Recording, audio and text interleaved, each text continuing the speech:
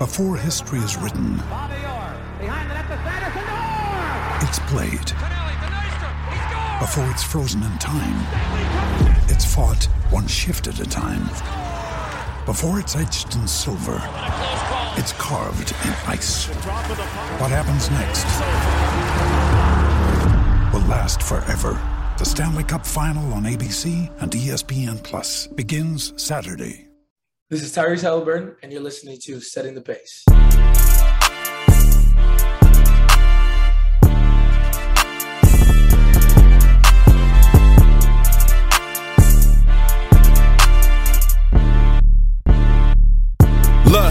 setting the pace with Alex and Facci. Alex and Facci. Alex and Alex. If I put our jacks in the paint, how you gonna stop me? How you gonna stop me? We can go head to head.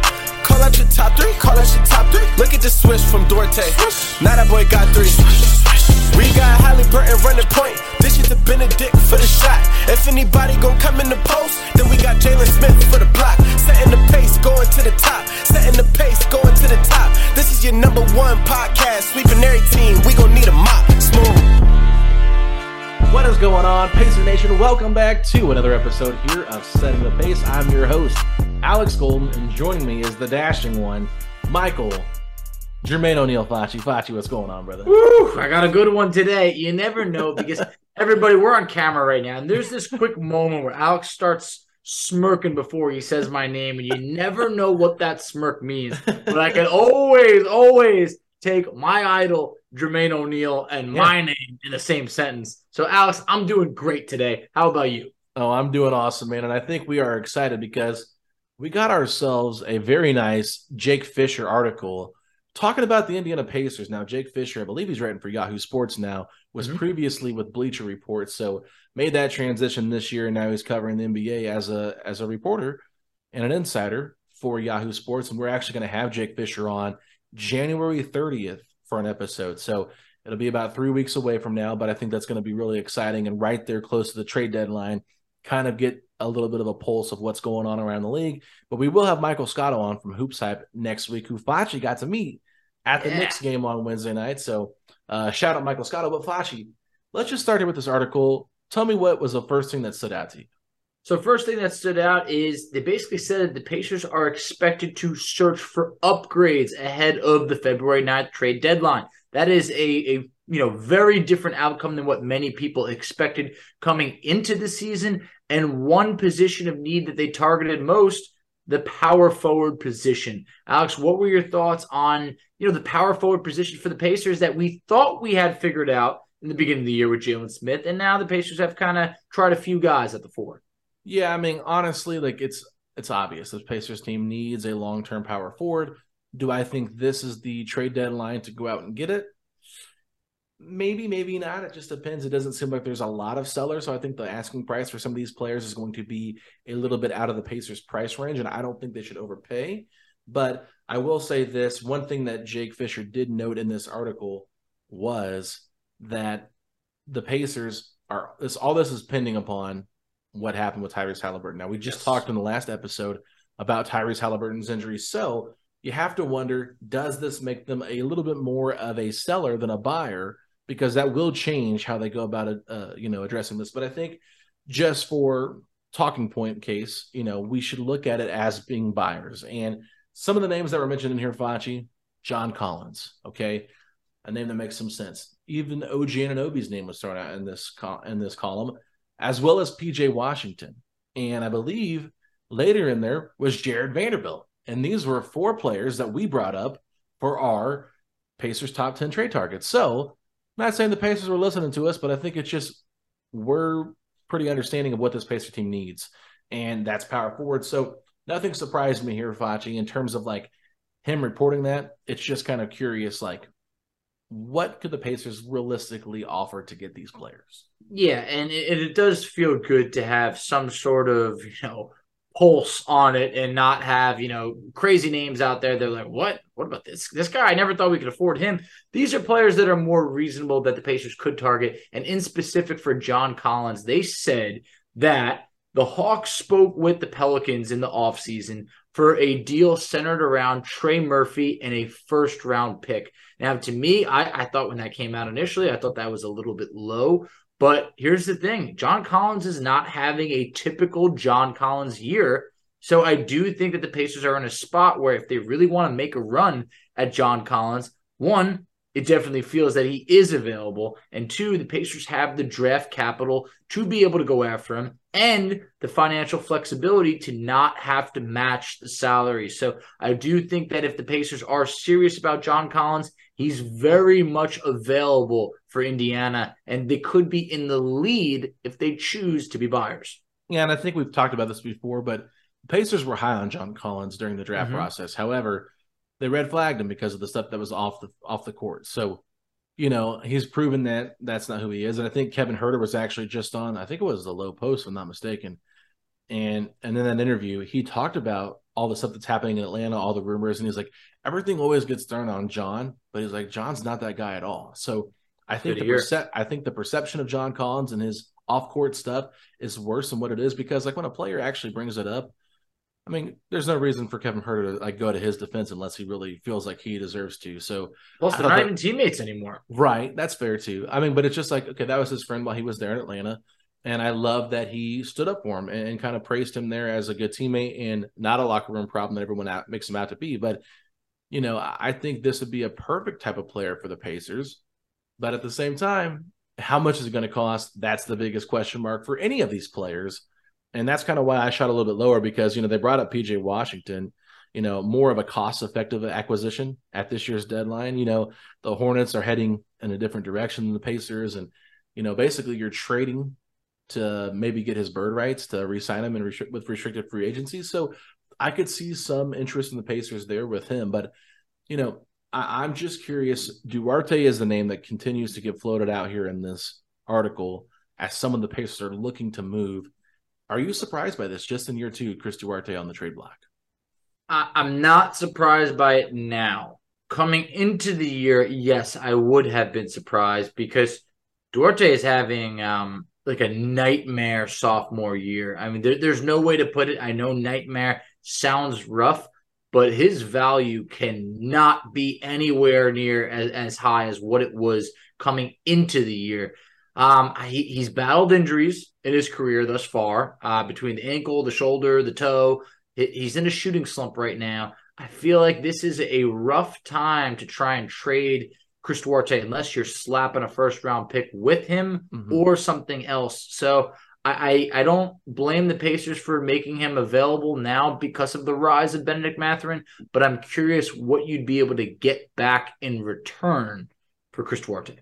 Yeah, I mean, I think at the beginning of the season, we were all saying, why is Buddy Hield starting over Duarte and Mathurin? Start these two. These are your future.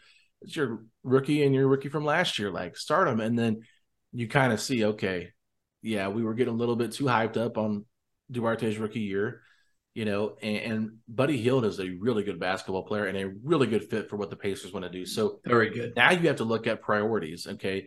You've already got a logjam with Halliburton and Nembhard at the point guard position.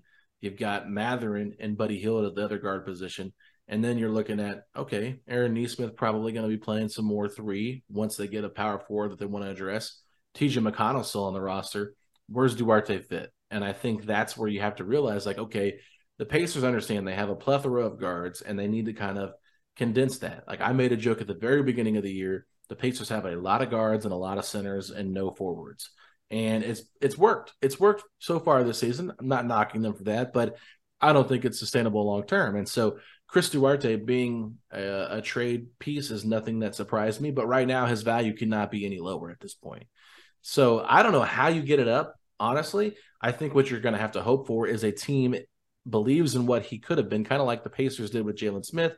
You trade a low asset to get him, and maybe he works out for a different team. I want him to work out for a different team. But I would love for him to work out here, obviously. But if they're going to move him, I would really like to see him get an opportunity to flourish somewhere else, because right now it just feels like it's too crowded in that backcourt. It really is. And he is the odd man out. And I don't think that many people can be in disagreement with that statement. And everybody's entitled to their opinion. But right now, the ceiling for a Bennedict Mathurin is so much higher And for Nembhard also, I just feel like he's earned his spot and he's been regarded as the steal of the draft. You touch on Nesmith before. Nesmith's having a career year, and he's been an X factor in so many games. And you look at Duarte, and you know what he's capable of, but it's more of like potential based of like, well, yeah, when he's hot or when he's on, but he hasn't been hot and he hasn't been on.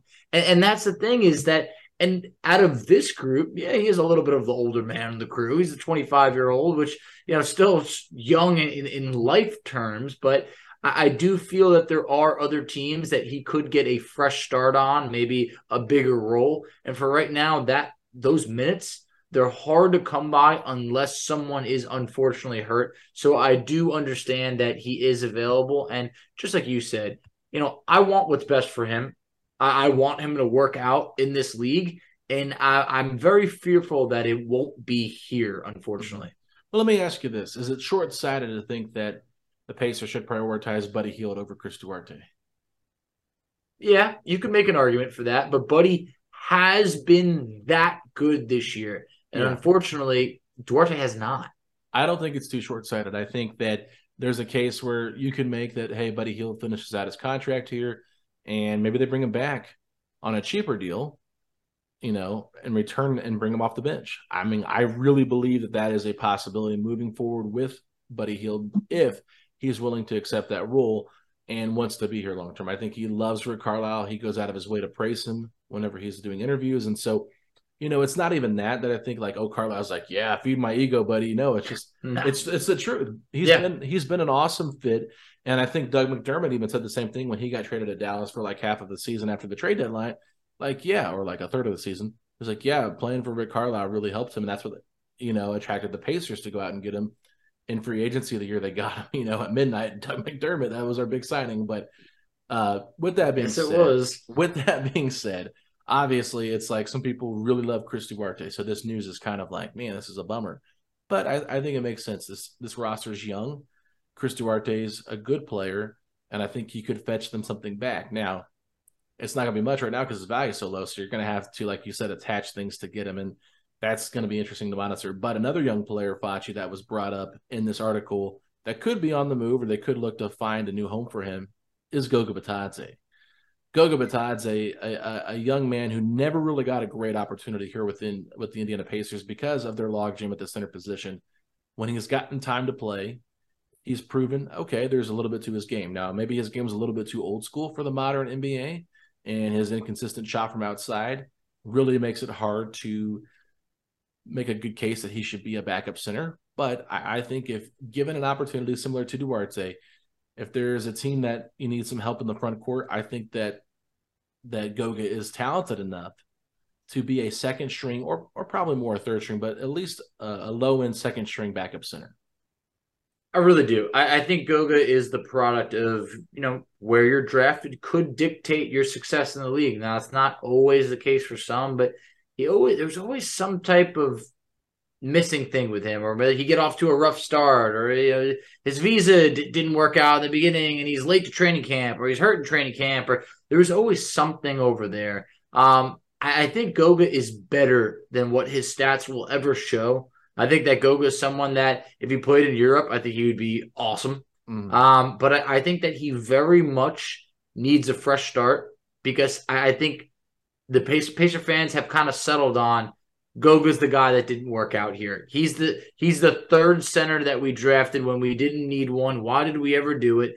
And it's unfair to him because no one was expecting that. The Pacers really felt that they grabbed the best guy on the board, and maybe that was. But can the best guy on the board, if he doesn't get enough playing time, ever really reach his full potential?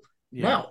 I think that Goga took strides last year. He did. Just unfortunately, he took strides when the Pacers were at the worst that they've been in, decades. So I think at this point, one of the things that they touched on that I thought was really interesting was they said that Goga did not want to go down to the G League with the Mad Ants. And I think at this point, in year 4, Goga probably does feel that he is far better than what he's able to show. But, man, he needs all the reps that he could get. And I really wish that he would have gone down there because maybe it would have instilled a bit more confidence in this coaching staff as it relates to Goga. I don't know if I agree with that. Okay. What do you got? Every time Goga goes down there, he dominates. He's the G League Shaq. I've told him that before. Like, okay, if Goga's going down there getting 30 and 20 and 5 blocks, okay, why does he need to keep going down there to prove himself? Okay. He knows exactly that he belongs in the NBA. He's a talented enough player to be in the NBA, okay? Yes, definitely. Bottom line, he's not a G League type of player. No. Now, you can argue that he doesn't play the right style maybe for today's NBA and is a little bit too slow to be a modern day center, but I say screw that. I think Goga Bitadze, and I'm not trying to sit here and act like Goga's the greatest thing that ever happened, but he's just like, TJ Leaf would not go down to the G League. We heard about that. And TJ Leaf needed that way more than Goga because TJ Leaf wasn't even putting up monster numbers in the G League, okay? I mean, Terry Taylor went down there, but Terry Taylor's in year 2. Goga's in year 4. There's a difference, right? I think that when you've proven that you can play in this league, especially the way he played at the end of last season, when there was no Miles, there was no Domas, it was a rotation of him, Isaiah Jackson, and Jalen Smith, he was able to fill that role and had moments of like, okay, this guy's actually got some promise here, and I can see where the Pacers believed in his potential. So, no, I don't have a problem with him not going to the G League. And if anybody does, I mean, I get it. It looks like he's being lazy, but no, it's like he believes in himself too much to continue to go down there. I mean, understanding getting reps, but it's like you even said it on the last episode. They're not going to send Tyrese Halliburton down to the G League just to get some reps to get himself better. Okay, that's just not going to happen. I'm not saying Goga's on that same level, but I'm just saying I understand why Goga doesn't feel like he needs to go to the G League to get better. And what I loved in this part here is it said that the Pacers will be willing to work in tandem with Bitadze's representation. So they understand that it's a logjam here, and they understand that Goga's been a good soldier. He's been a good Pacer, and they want to reward him. And I'm hoping that they can find him the right opportunity in a trade. And honestly, it makes sense to free up a roster spot for the Pacers because a lot of guys you could look at 10 days here, or maybe you convert Kendall Brown's contract into a standard contract. And I would like to see more Kendall Brown, but as it relates to, Goga, I'm looking at it for last year in the month of March now.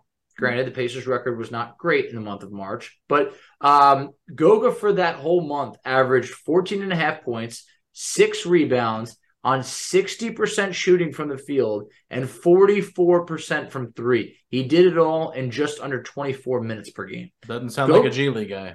No, Goga showed that when given ample playing time, he can make something happen. The shot has looked pretty, might not always go in, but in recent, against the Knicks, he was 2 of 3. I mean, he hit a big 3. So he's shown that he's better than the minutes that he gets. But right now, there was also another little bit crumb trail in that report from Jake Fisher that Daniel Theis has been cleared for light work over here, and that Theis is nearing a comeback, his Pacers debut later in this year. So playing time is going to get even harder for Goga to come by because Theis is a proven veteran in this league. So I do like the idea of the Pacers being able to work together with Goga's representatives to get a deal done before Theis returns, because once Theis returns, I mean, you might not see Goga again. Well, they might still work to move Goga even if Theis does return. I think you kind of want Theis to return so that he can showcase himself before the deadline, so that he can play and that he's healthy, because if the Pacers decide to move him, they've already got Miles, we'll get to that in a second with this report, but you got Miles, you got Jalen, you got Isaiah Jackson, and then you got a small ball 5 in Terry Taylor that you could play in a pinch if you need him. Do you really need to carry Goga and Theis on the roster still? Probably not. And I think at this point, Daniel Theis, does he want to be a part of this rebuilding team? He's been a good soldier as well. Doesn't seem to be a problem at all. Seems to be a good vet for the locker room. I actually think the Pacers might actually enjoy him on this team as their backup 5, especially if they do start Jalen Smith with Halliburton being out for a little bit. Like, okay, maybe we can dip into the Daniel Theis pool a little bit and see what he can do. But, I'm not saying I want to see Daniel Theis be putting up a lot of minutes here for the Pacers, Facci, but it would be kind of similar to what they did with Tristan Thompson's kind of how I'm envisioning it. Oof. Just hearing Tristan Thompson and that 3-game Pacer run, it should have never happened. Oh, stop. There was no point to it. I didn't think he was getting off the plane. I thought they were going to turn the plane around, drop him off elsewhere. Why do you get so anal about that? Because Tristan Thompson isn't even in the league anymore. It was he looked great for us for 3 games, though. Look what he did in Chicago compared to us. Compare his tenure with us to Chicago. And then think about the amazing farewell Instagram post we got after 3 games. The farewell to me outweighed the play because that was such a touching farewell for a 9-day stint total. I loved Carlisle just announcing from the press conference after the game. Yeah, this is going to be Tristan's last game for us. He's going to be heading up north to another team. And he's like, if you're not sure, Chicago, the Bulls. Yeah. And I'm just laughing. I'm just like, Carlisle just announces on TV that, casually, Yeah, Tristan Thompson's like, it's the truth. Why lie about it? And I just was sitting there at home watching it. I just recorded it on my phone. And then all of a sudden I see that Tim McMahon had retweeted it. I do remember that. And then Woj retweeted blowing up that night. Yeah. So, my appreciation for the Tristan Thompson era is a little bit. Why you got a soft spot for him. Yeah, I see you out there trying to get more Bally Sports commercials, make more Bally Sports promo commercials with your tweets. If they want to throw me on TV, they could throw me on TV. I don't think we need to see Facci on TV. Seeing you on YouTube is enough. But man, let's move on a little bit now because obviously the big thing here was Miles Turner, and a lot of information was brought to the table with what could happen with Turner here in this article. And you can tell that Jake really did a great job of finding information from multiple different sources here, I believe, in terms of his reporting. So do you have anything specifically that you'd like to touch on this? Or is there just kind of like, is it hard to narrow it down based on the whole article? Or it is hard. They threw out a lot of different numbers. One thing that they said is the maximum dollar figure Indiana can offer Turner in a simple extension would be $96.7 million over 4 seasons. And that is indeed the early range for Turner's talks that is circled around the league. However, there's other options. How we've talked about how the Pacers can get crafty with it. They could offer him an additional $19.1 million to his $18 million salary for now, which could stretch it to $37.1 million. So, and then that kind of gets the Pacers an ability to get crafty, where then his salary for next year could be as low as $22.3 million. So there's so many different ways the Pacers can go about this.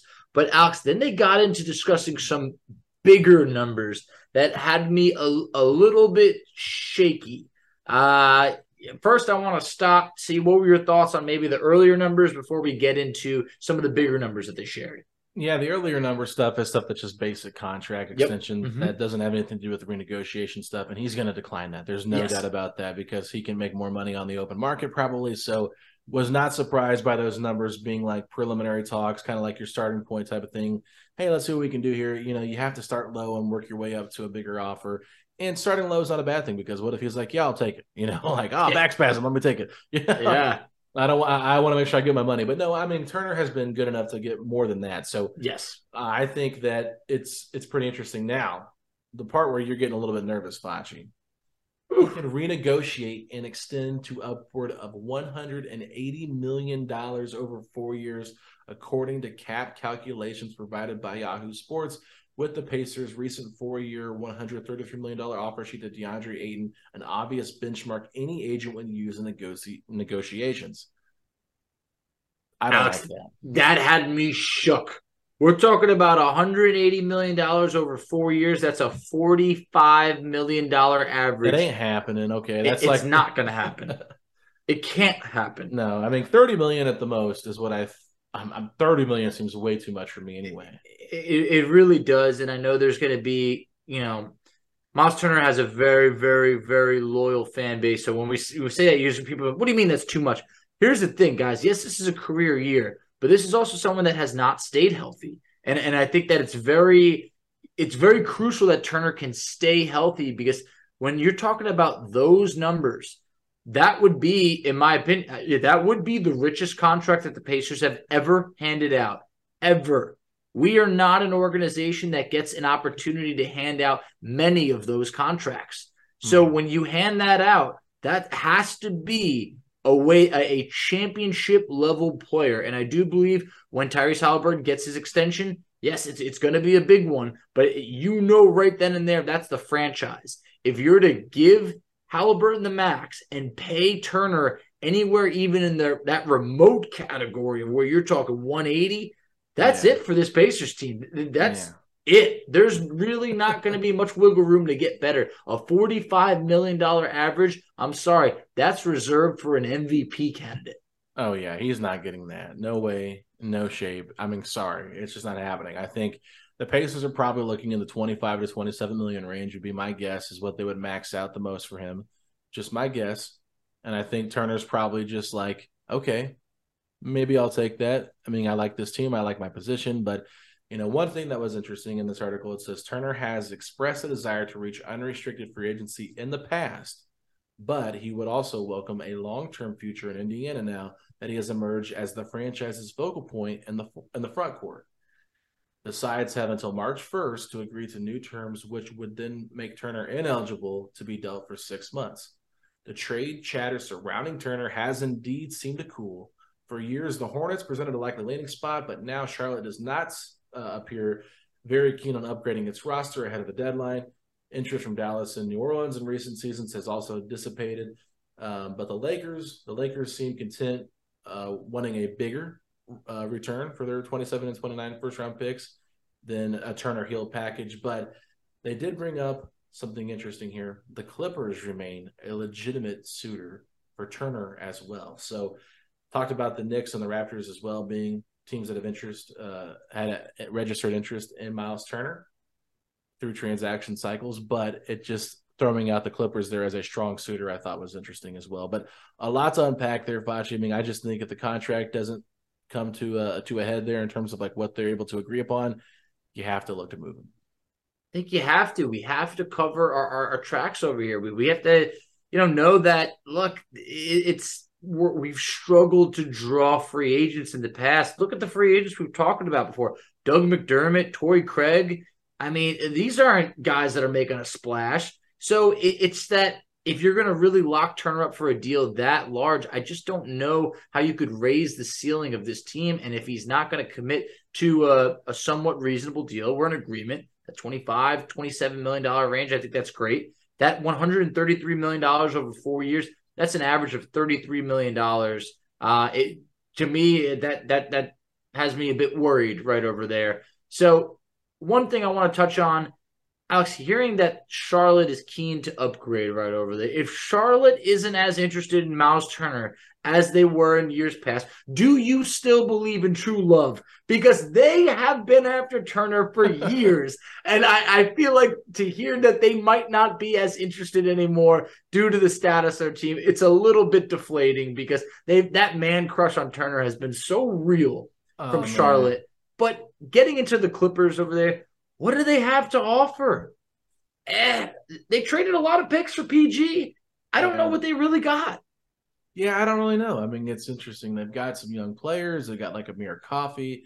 Maybe Zubac is involved in the trade. What are you laughing for? I'm just saying. They got Amir Coffey. It's like, oh man, is that the starting point of the negotiation? No, over there. You quit saying over there. You're driving me nuts. But you got players over there. No, I'm saying it. But you do have players on the Clippers, honestly, that could be a nice return. I just have to look at the roster again. I mean, I know they got Norman Powell. They've got Robert Covington.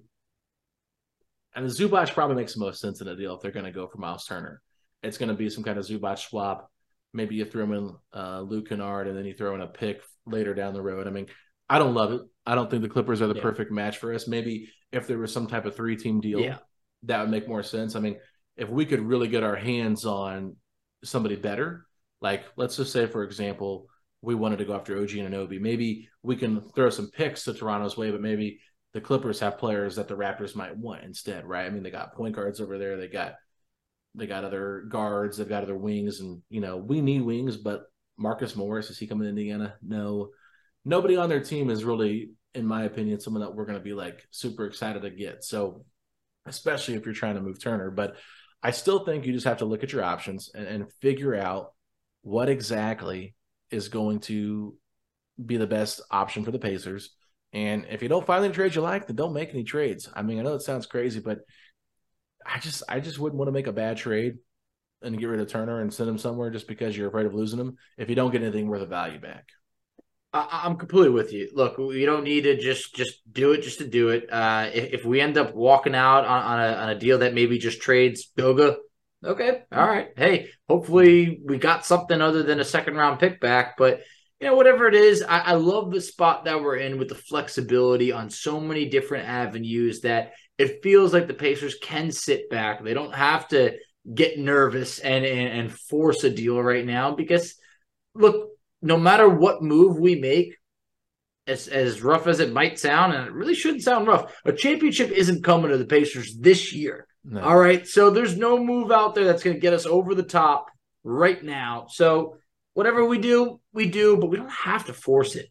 I mean, I'm not even trying to be like negative, but I'm just saying like not even a championship run, but not even a playoff run, not even like when a series run's probably coming with this team. Okay, like if we're being in all honesty, like if we're looking at this team logistically, I'd be very hard pressed to see them win a first round playoff series in a 7-game series against any of these teams that are going to be in the top 8. So that's kind of where I'm like, don't be silly here and make some moves, because in this article, Jake Fisher already said they're not going after the Bojans or the Jay Crowder types. Those guys doesn't make sense. Don't really seem to be the right fit for them, even though they could play the power forward position. It's not a long-term fit. So another name that was brought up in here that they didn't say anything with the Pacers, but they brought him up, was Kyle Kuzma. And I mean, if they're trying to address the power forward position, we talked about Kuzma a little bit last time.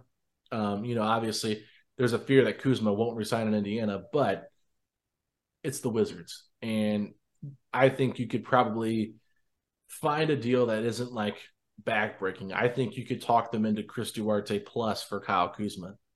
I definitely think you could, because I think they know Kuzma's leaving.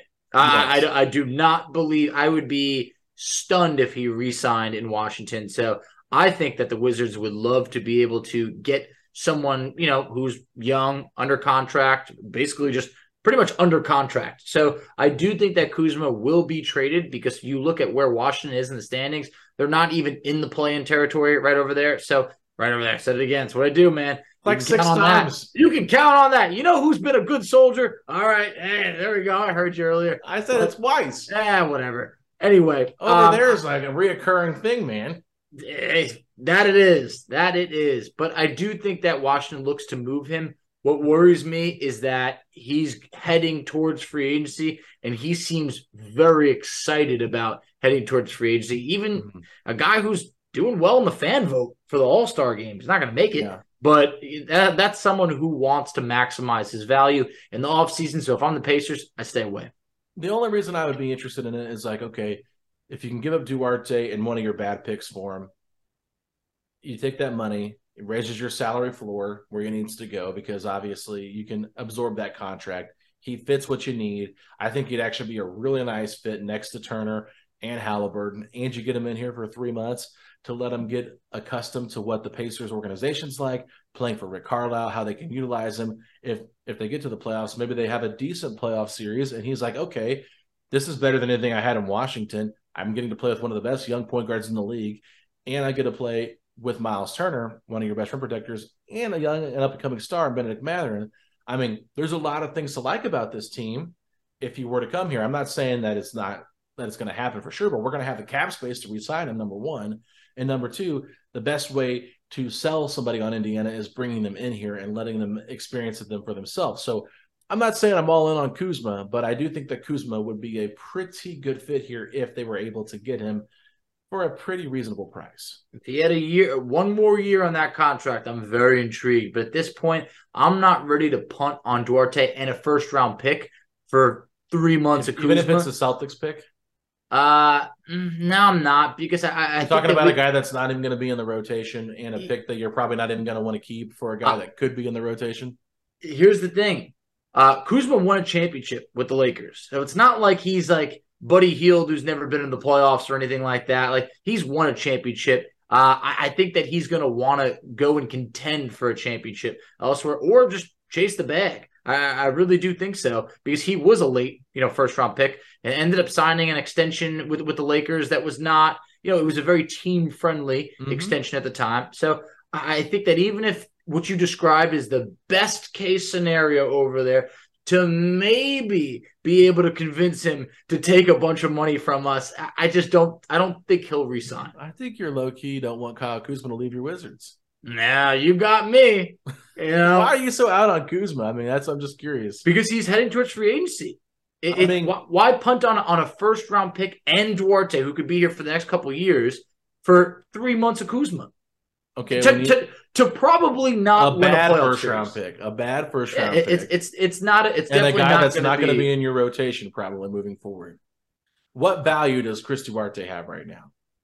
You could combine. I'd rather throw in another first-round pick and go after someone bigger. Not Kuzma. I'm saying I like two picks instead. I'm not a mad scientist. What are you going to get bigger than Kuzma with Duarte and 2 picks? The 2 picks that we're talking about are not good picks. They're not that highly valued. Hey, I'm going to leave that to KP because he's pulled a rabbit out of a hat numerous times, and I think that man could get crafty. I'm not saying he can't, but like the Pacers also, if the Rockets have the worst record in the league next year, we'll have the 31st pick in the draft as well because we have that second-round pick. Love it. The way it's on there. So, I mean, you could trade that Duarte and something else maybe, but I'm just saying, like, I just think if the Pacers are trying to be buyers, according to this article, and they're looking for their long-term answer, I think it said that like Atlanta's looked at Kuzma or something like that, if I'm not mistaken. So, and a John Collins type of thing. I just think that it does make some sense. I could see the Wizards doing something like that because Collins will be under contract for the next couple of years, and I think that for Atlanta. But why would Atlanta do it if they don't get a long-term guy? I mean, that's what I'm saying. I mean, at the end of the day, what you have to realize is like the Pacers don't get free agents. They never do, okay? Yeah. But the best way to get them to come here is to trade for them first and then have their bird rights and then try to work with them, even though it's going to be unrestricted. I still think that it makes more sense to go that route than to waste your money and all your picks and stuff to go get John Collins and overpay for him because he's under contract. For how long? Couple years. At how much? I think it's like 25. Money. Yeah, I mean it is. But what's Kuzma going to be asking for? It ain't going to be cheap. Okay, well then you have a price range. At least you get a chance to see what he looks like. If it doesn't work out, at least and you're not tied to it for 4 years. At best, I'm catching Peja Stojakovic vibes, coming over here for half a season, dipping. Traded Ron Artest. I honestly, trading Artest. Come on, we had to. Are you trying to talk about Duarte as Artest? No, I'm saying that Peja came over here. Even though we made the playoffs, he played, I think it was 2 games where we beat the Nets. I know what Peja did here. And then he chucked it up and said, hey, see you later. And that was it. We were rebuilding. We didn't have any promising young players like a Tyrese Halliburton, Bennett Mathurin. As a kid, I never forgot that, and I never liked Peja again. All right? And never did. I get what you're saying with the vibes of him leaving, but you're like, we gave up Ron Artest for him. It's like, who are we giving up for Kuzma? Like, you can't say that giving up Duarte for Kuzma is equivalent to giving up Ron Artest for Peja. Nope. I'm just saying that I don't like trading for a player that's only going to be here for half a season if we're not contending.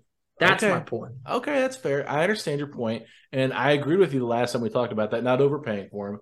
But I just wonder, do the Pacers think that Duarte plus a pick is overpaying for Kuzma?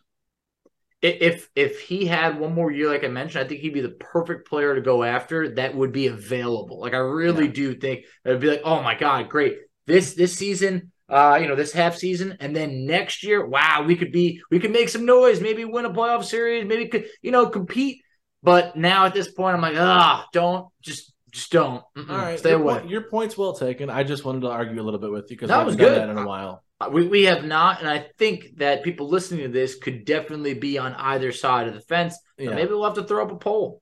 Yeah, maybe we will. We'll let this one sit for a little bit, but let's go ahead and take a quick break. When we come back, we'll close out the show with our fan of the week, the one and only Rooster, right after this. All right, joining us now on our fan of the week segment, the first one of 2023. We are doing it. We're back, and Facci, who better to bring on than the one, the only Rooster from social media, always commenting, tagging us every time the Pacers get a W. So, Rooster, I mean, just hit us with it. We're ready. What do you got for us? It's not ridicule. It's just I want us to all be on the same page as far as what the win total is, and how wrong you guys were. And hey, that's accurate. It was hard to tell before the season because of potential trades and everyone saying we were going to tank. But I just looked at it and I thought these guys are too good to be that bad. And it's a valid point because look, I wanted to believe coming into the year, I really did, but just everything that we were hearing and how young the team was and the trade potential hanging over our head felt like at some point the Pacers could blow it up. But for everybody who's not aware, we did make a deal, and Alex and I are going to owe you a jersey because you talked a big game, and maybe the game wasn't too big because I think you said 32, 33 wins, which is a very mediocre season. At least we had them in the top 5 picking, so I'll at least give you credit because you gave the Pacers far more credit than we did. Yeah, I don't think I talked a big enough game considering right now I'm looking like I could be 10 or 12 picks games below, but they're playing really well. So yeah, and I mean, honestly, like you said, nobody knew it was going to happen. I think me and Flatchy, when we did the schedule prediction, we thought there was going to be trades that would happen before the season started. So not saying that our win projection would have been that much higher, but I think if we thought Miles and Buddy were here to the deadline, maybe we give them like 4 or 5 more wins, but still not enough. Like you said, it's just, we completely undersold this team, and it is what it is. They've been a fun, enjoyable team to watch, but I'm curious from your standpoint, maybe what's 1 or 2 things that have really stuck out to you this season about this team that you like? Everyone that predicted anything having to do with the Pacers and watching the last half of last season, it was all about defense. And last season, our defense was atrocious. We didn't have Miles, but it was bad. And this year, I feel like the defense, while still sometimes bad or at least not great, I've been to, I think, 5 games in the stadium, and I've watched every one on TV that I didn't go to. And the defense is better than I think anyone could have anticipated. And Neesmith and Nembhard have been excellent. But actually, the defense that I've had stand out, am I the only one that notices that Buddy Hield is guarding the best player on more than one occasion? I mean, I've seen him guarding Kevin Durant. I've seen him guarding, and he gets cooked sometimes, but he also makes some pretty good plays. I don't know if you guys have seen it, but I don't think Buddy's as bad on defense as advertised. I think he's buying into defense more than ever before. And I think it was earlier in the year, I commented one time, like, Buddy was guarding Porzingis. And I was like, what are we doing over here? Because there's such a height differential. But I feel like everybody is buying into it. And for a guy like Buddy, where in the beginning of the year, it was like, hey, we could probably get a first-round pick from maybe. Now, all of a sudden, Pacer Nation just feels like, look, I'm having fun watching him. He's leading the league in threes. He's trying defensively. Over here, what do we do? Do we ride it out with Buddy for at least this year? Because how many picks is too many picks to get, Rooster? Yeah, I don't think they can draft 3 players this year. They can't. So, like you said, how many 2 picks you could stockpile in the future, like OKC, but how's that working out for them? I got to tell you, to me, whether or not you trade Buddy, you don't want to give anyone this much power, I guess, but I would ask Tyrese, because he and Tyrese's chemistry, Buddy's always been a shooter, but Tyrese is the combination of Tyrese and Buddy is the number 1 assist combo in the league. And the one thing that I thought's always made the Warriors great is the gravity that they have with Steph and Clay. And Buddy gives you that gravitational pull. Also having a shooter or a guy that can shoot at the 5 in Miles, this could end up being Golden State East, That's a bold take. Well, we could dream. Not from a dynasty standpoint, but just the flow of the offense and the spacing. Goga's hitting threes. Duarte's not, but at least Goga is. Oh, don't get me started. I love Chris Duarte. You won't find a bigger Chris Duarte fan. I actually predicted him getting picked by the Pacers. And my friends all thought I was crazy. Well, I don't know. Bob Myers wanted Duarte. I don't know. He said Duarte was like the next Klay Thompson. Now Klay's gone through some shooting slumps, but this one's getting pretty rough. It's been bad. It's been really bad, Rooster. And I mean, it's one of those things where it's like I know I wasn't like a huge fan of the pick when it happened, but I grew to love him last year. It was awesome.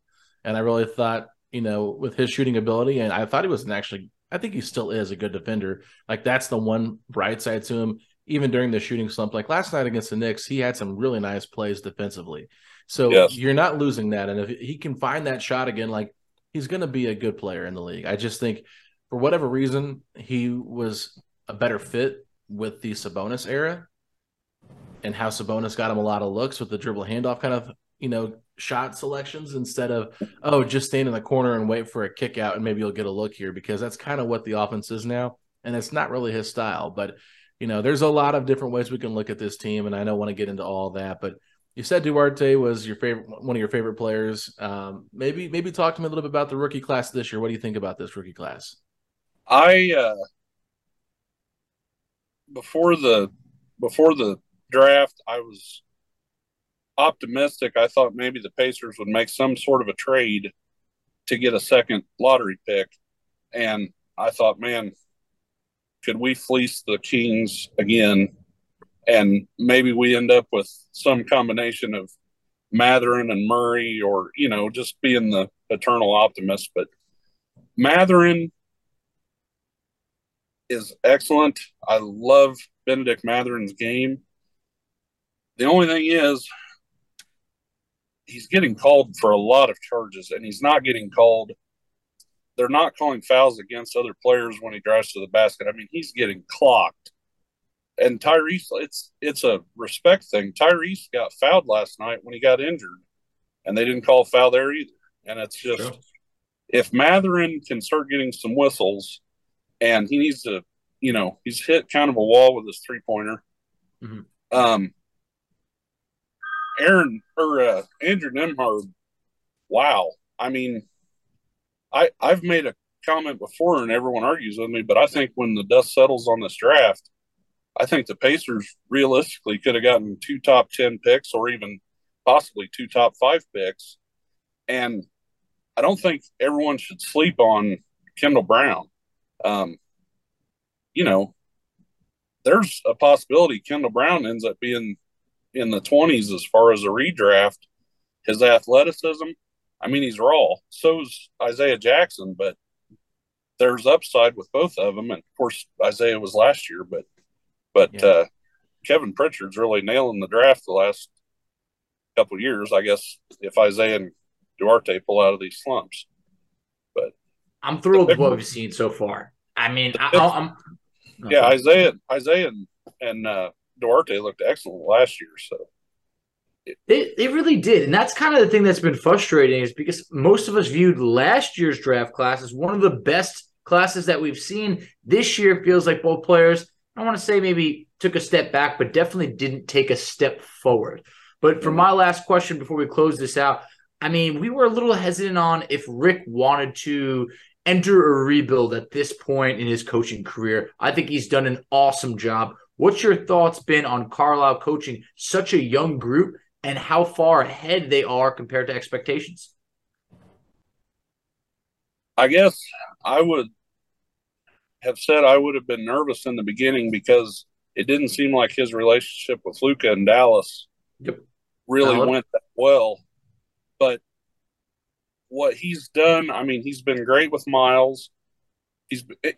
I've seen reports where they said that Carlisle was lobbying for Tyrese Halliburton to win Rookie of the Year, and that's when he was coaching the Mavericks and Tyrese was playing for the Kings. Who lobbies for another player on another team to win Rookie of the Year? That's big. And I'm a firm believer that Rick Carlisle and Tyrese Halliburton are why Jalen Smith re-signed. I mean, the chemistry. Rick is building a culture. Now, he's got a guy like Tyrese who's making it a lot easier, but with the wrong coach, I mean, how well did Tyrese build culture in Sacramento? He didn't have the right coach there. And with Rick Carlisle and Tyrese, they're just really building a good team, I think. And you know, not that I listen to any other podcasts, but on the Woj podcast, Tyrese said it. People will want to play here because we're playing the right brand of basketball, and we're going to win. And you know, they're doubling up the expectations, or they're doubling up what everyone expected on wins this year. So, you know, it's looking good. It's been an awesome treat so far, and I do think that Tyrese will be the guy to change the culture over here and get guys paid, which is the incentive for, you know, wanting to come over here. Hey, he will make you better. But Rooster, as we wrap up over here, tell everybody where they could follow you on social media. I'm not very good with social media. I just learned how to be on Twitter. Like, tweet at us. Yeah, I learned when I joined Twitter, I literally only joined Twitter for Pacers basketball, and you know, I've met a lot of people on there. I'm going to be honest, I don't even know what my handle is. It's Rooster 62, I think. Yeah, sorry, I should have studied for this exam, but well, I'm used to you dropping the ball like you did at the shrimp cocktail eating contest. How many did you even eat? How many pieces did you? I didn't count them. I'm still trying to figure out how the guy that won threw one up and didn't get disqualified. I mean, because he still ate like 10 more than you, even if you threw one up. Look, I had St. Elmo's shrimp cocktail sauce once in my life, and I remembered it being very hot. And I walk out onto the court, and I'm thinking, I'm going to eat like 10 of these, and I'm going to throw up, and I'm going to look like a fool. So I'm just going to pace myself. I got started, and then I got that first blast of just atomic spiciness, and I was like, oh, Lord. And I don't know if you could see on the Jumbotron, but my face got red, and I started to cry. And all of a sudden I thought, okay, this isn't too bad. I can handle this. And I turned and looked to the right, and I saw that other guy just smoking them like Joey Chestnut in a hot dog contest. And I was like, you know what? That's like the Pacers losing their last 10 games last year, this isn't my year. And I told my sons, I said, boys, if I get another chance at it, I'm going to go hard. I'll make sure I got my setting the pace T-shirt on, and I'll represent a little better next time. Yeah, you were setting the pace for sure. But I will have to, as much as I love representing you guys with setting the pace shirts, the next couple games I go to, I've got the F. Wally Zerbiak shirt for the Knicks game, and I got another one that I'll send you a picture of. It's just a Pacers emblem, and then Pacing the Future on the back with a list of all of our good young players. And cool. I'm going to wear that. So, yep. Love it. Hey, I really appreciate you coming on. We'll have to have you on again, later in the year, but definitely want to thank you for all your support for the show. It's definitely noticed, so we had to have you on. And until next time, hit us with these 3 words, Rooster. What do you got for us? I got 5. Let's go Pacers over there. I love it. There we go. Well done. And Fauci, congrats on the little girl. Thank you. I really appreciate it. Hey, first one. Family's getting bigger. It's awesome. The world needs more Wizards fans, so go team. Get this guy out of here. Setting the pace, going to the top. Setting the pace, going to the top. This is your number 1 podcast. Sweeping every team. We gon' need a mop. Smooth.